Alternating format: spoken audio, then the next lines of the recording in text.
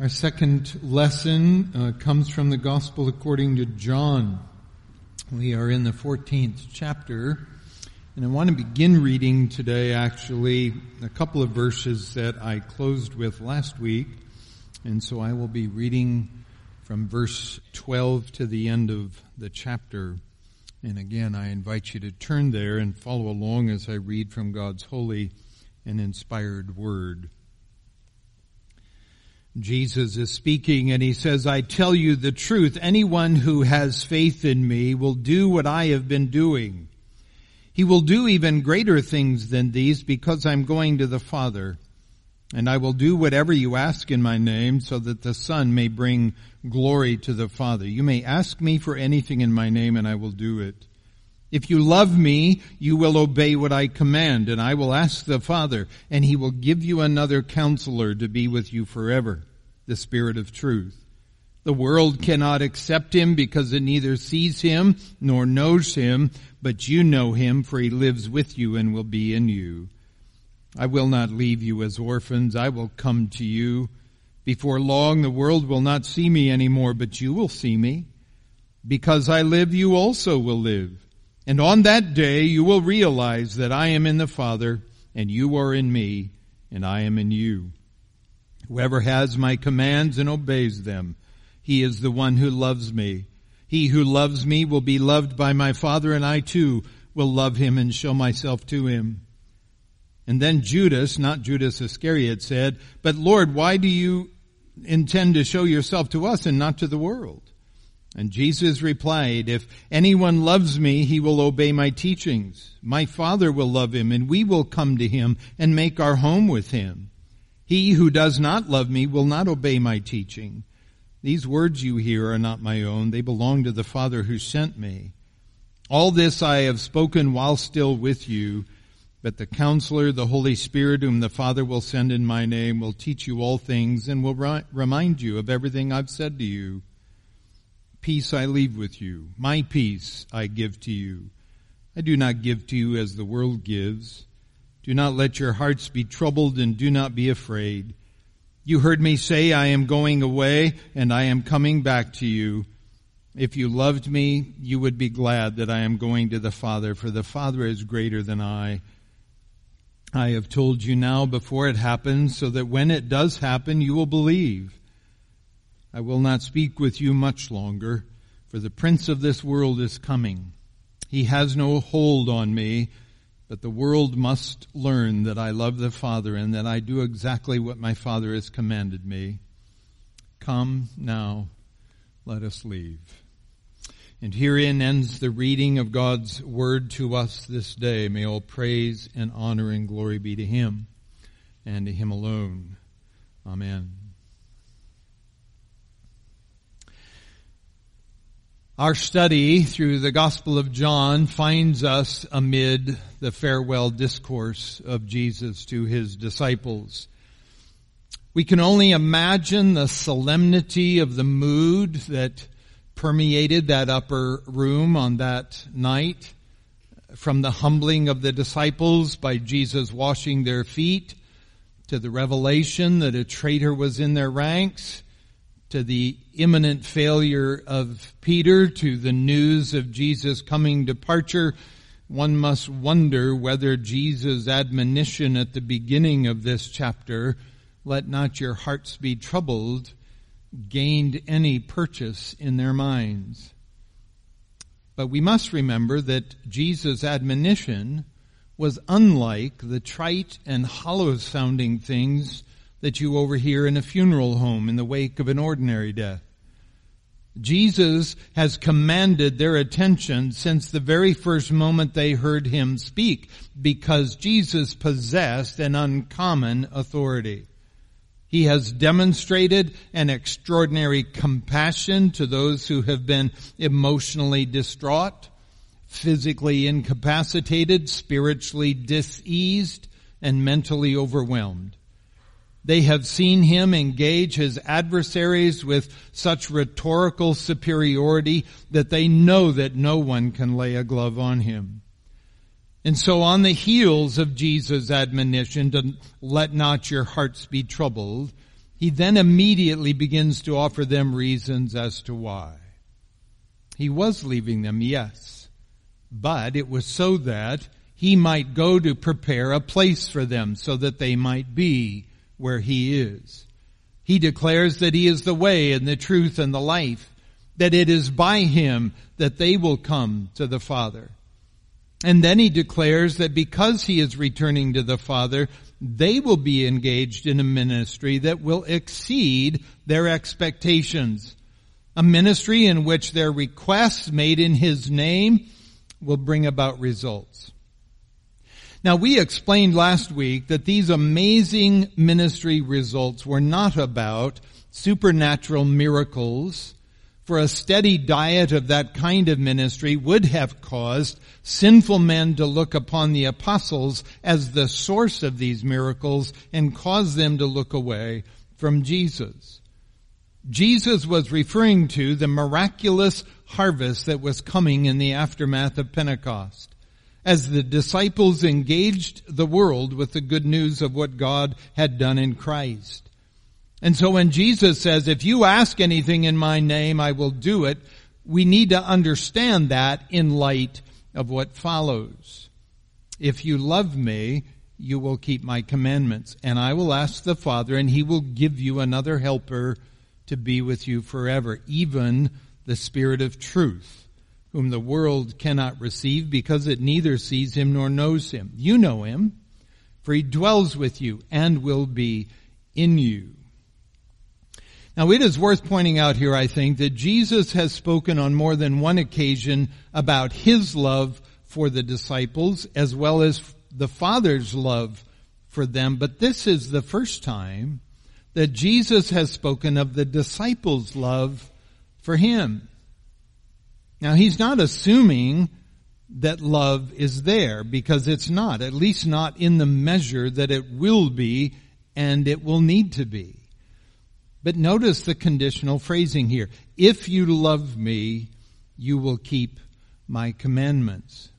Now, this is a most understandable relational dynamic, is it not? If you truly love your spouse, you will behave in ways that are pleasing to them. If you truly love your work, you will conduct yourself in a way that honors your profession. If you love a particular sport, you will play in a way that obeys the rules, does not violate the spirit of the game. And Jesus is saying that if we truly love him, if we are in a right relationship with him, then we will embrace the totality of what he has taught and said and commanded.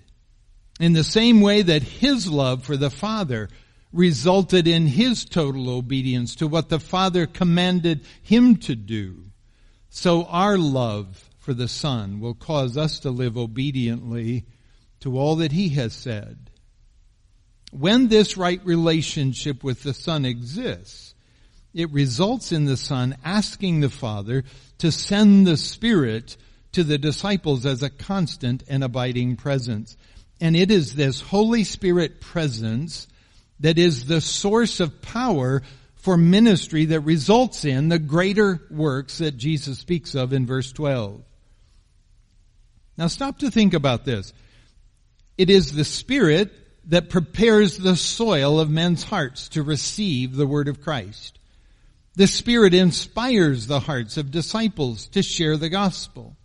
The Spirit provides the words that they will say. The Spirit brings dead souls to life so they may hear the gospel and respond in faith to Christ, faith with which the Spirit endows them. The Spirit applies the atoning work of Christ to the hearts of men and assures them of the truth of the gospel. The Spirit takes up residence in the hearts of believers and engages in a sanctifying work in every believer, mortifying their sinful passions and engendering their affections for Christ and the things of Christ. It is the Spirit that effectually preserves believers throughout their lives and brings them safely to the end of their lives. So these greater works that the disciples will do will be by the agency of the Holy Spirit, whom Jesus will entreat the Father to send. But this wonderful promise is not all that Jesus promises to do. He says, I will not leave you as orphans. I will come to you. Yet a little while and the world will see me no more, but you'll see me. Because I live, you also will live. And in that day you will know that I am in the Father, and you in me, and I in you. Now commentators are divided as to what exactly Jesus means here. Is he speaking of his resurrection, or the coming of the Holy Spirit, or is he speaking of his end of the age parousia, when his kingdom will be fully consummated?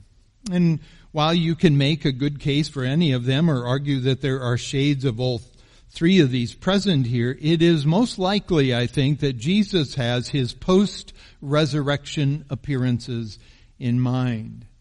While the disciples cannot possibly perceive of what he is saying, because they are not fully convinced that his departure from them is by way of the cross, they will soon realize that he was telling them of his resurrection before it happened. He specifically indicates that he will come to them and they will see him, but the world will see him no more. Because Jesus has finished making any public appearances, as we noted at the beginning of chapter 13. He will only make himself known now to those who have loved him and followed him. And these resurrection encounters will assure Christ's disciples that they too will one day experience resurrection. Because I live, you also will live.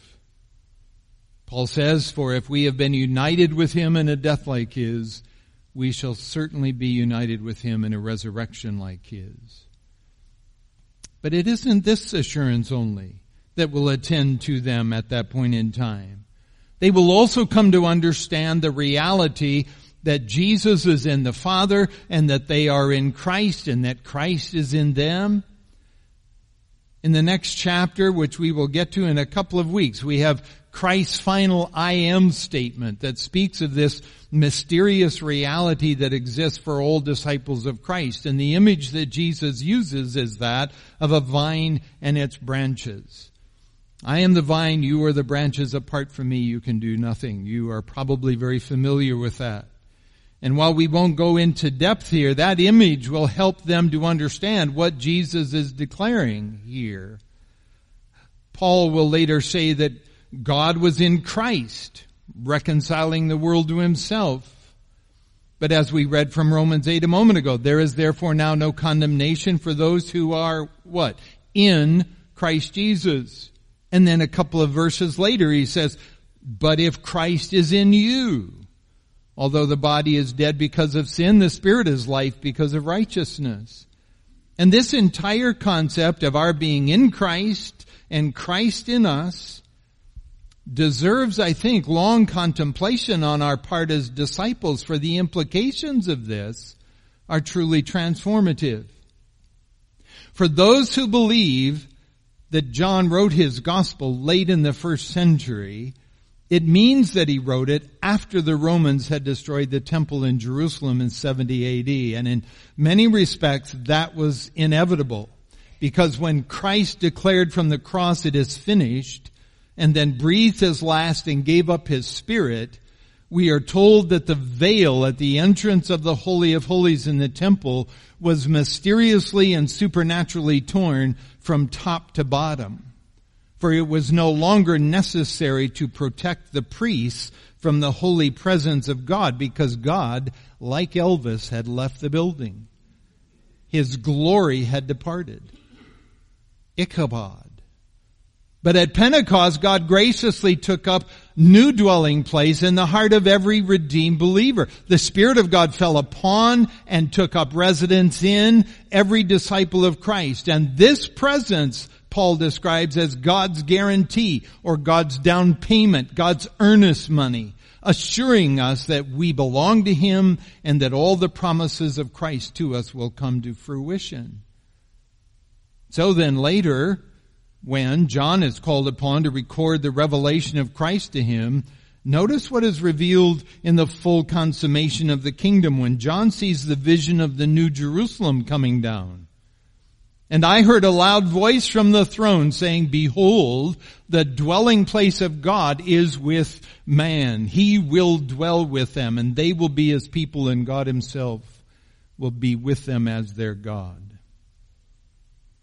So when Jesus says here in the gospel, "If anyone loves me, he will keep my word, and my Father will love him, and we will come to him and make our home with him," he is not speaking metaphorically, but rather he is speaking experientially, indicating that this divine presence with believers is a very real event that is a foreshadowing of something even more grand and more experiential that awaits all those who belong to Christ. Now, I don't know if you believe that the Spirit of God dwells in you specifically. But if you're trusting in Christ alone for your salvation, then the Spirit of God resides in you, and the Spirit is there engaged in a work in you. Philippians 2 says, "Therefore, my beloved, as you have always obeyed, so now, not only as in my presence, but much more in my absence, work out your own salvation with fear and trembling, for it is God who works in you, both to will and to work for his good pleasure." When Jesus says to the disciples, "I will not leave you as orphans, I will come to you," that was most immediately fulfilled on Easter. But the fulfillment of that promise became real every day to them as the Holy Spirit's presence sustained them and encouraged them and advocated for them and interceded for them and equipped them and guided them and ministered to them and on and on. And this same Holy Spirit lives in you if you are in Christ. Again, what did we read from Romans 8? "You, however, are not in the flesh, but in the Spirit, if in fact the Spirit of God dwells in you. Anyone who does not have the Spirit of Christ does not belong to him. But if Christ is in you, although the body is dead because of sin, the Spirit is life because of righteousness. And if the Spirit of him who raised Jesus from the dead dwells in you, he who raised Christ Jesus from the dead will also give life to your mortal bodies through his Spirit who dwells in you." I don't know if you caught all of that, but Paul calls the Spirit of God. In that passage, he calls him the Spirit of Christ. He calls him simply the Spirit. And he says that the Spirit of God dwells in you as well as Christ is in you, as well as the Spirit who dwells in you, and you are in Christ. And all of this is to say that the disciples of Christ are wise to discover the great advantage of having the Spirit of God as an indwelling presence whom Jesus describes as the Parakletos. This is one who is called in to provide help or assistance, typically in a judicial setting, but in other contexts as well, as one who comes alongside. And so for the believer, it is imperative that we come to rely upon the Spirit of God who is engaged in a work in us, that we not grieve the Holy Spirit of God by whom we were sealed for the day of redemption, as Paul says in Ephesians 4. Or that we not quench the Spirit, as he writes to the Thessalonians, but rather that we fan into flame the gift of God, as he writes to Timothy. And these admonitions from Paul to the saints is to acknowledge that our sanctification, or our being made holy, is a cooperative work between the Spirit and us. The Spirit is doing the heavy lifting, to be sure, but we have a role to play as willing participants. Which brings us back to what Jesus says at the beginning of this section: "If you love me, you will keep my commandments." The measure of our love for him is displayed by our full embrace of all that he has said and done for us. And as our love for Christ grows, our obedience grows, And the blessed benefit that we receive is a growing manifestation of Christ. Whoever has my commandments and keeps them, he it is who loves me. And he who loves me will be loved by my Father, and I will love him and manifest myself to him. Now again, Jesus may immediately have his post-resurrection appearances in mind, but we know from the story of the man born blind that the manifestation of Christ is not about physical sight, but rather spiritual sight. And the more we surrender to the influence of the Spirit of God dwelling in us, the clearer our vision becomes of Jesus as the way and the truth and the life. Well, as Jesus senses the time growing short, he declares to his disciples that he is imparting peace to them. Peace I leave with you. My peace I give to you. Not as the world gives do I give to you. Let not your hearts be troubled, neither let them be afraid. What a tremendous gift this is. In times of trouble, when the seas are tossed and the storms are raging and the world is coming apart at the seams, believers have an abiding peace that understands that there is one who sits on the throne governing all that is taking place. This is not the world's version of peace that requires circumstances to return to a state of tranquility first. This is the peace of Christ who knows that. For those who love God, all things work together for good, for those who are called according to his will. And in that sense, this is an uncommon peace, an overcoming peace, a peace that passes all understanding. It's a peace that we receive as a fruit of the indwelling Spirit of God. And it is more than a stable emotional state, but rather it is a fullness of being that produces a mind that is fixed upon the Lord. Imagine those ancient mariners who navigated the northern seas by the stars.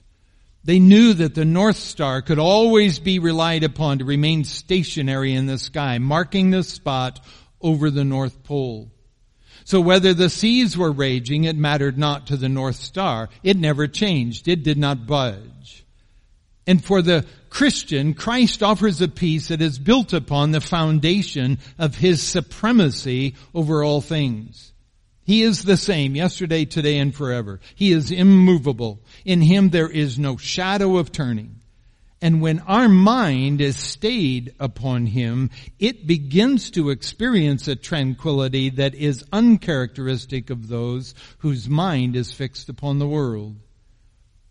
All that Jesus has shared with them from the moment that Judas Iscariot left the room has been to edify them and assure them that what is about to take place is coming as no surprise to him. As he says here, I've told you before it takes place, so that when it does take place, you may believe. So all of this is Jesus chasing their doubts away.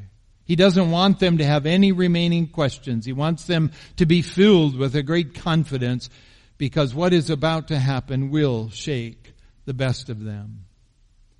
But in the aftermath, in the days to come, those intimidated disciples will emerge on Pentecost as transformed men, filled with the Holy Spirit, prepared to die for Christ as they announce to all the world that God has made peace with us through the atoning work of his only begotten Son. And this same transformation, it is available today to all who will come to Christ in faith, because this is the point of the gospel. It is the free offer of redemption to mankind. It is the declaration of God's terms for peace. He does not establish peace by means of a sword, but he offers peace through a sacrificial cross. And to all who respond in faith, he promises that he will come to them, will take up residence within them, that they might know the truth of what he declares by his Son. So friend, if you have not yet availed yourself of God's invitation, then let me encourage you to come to him even now. Repent and believe on the name of Christ. Would you bow your heads and pray with me for a moment today?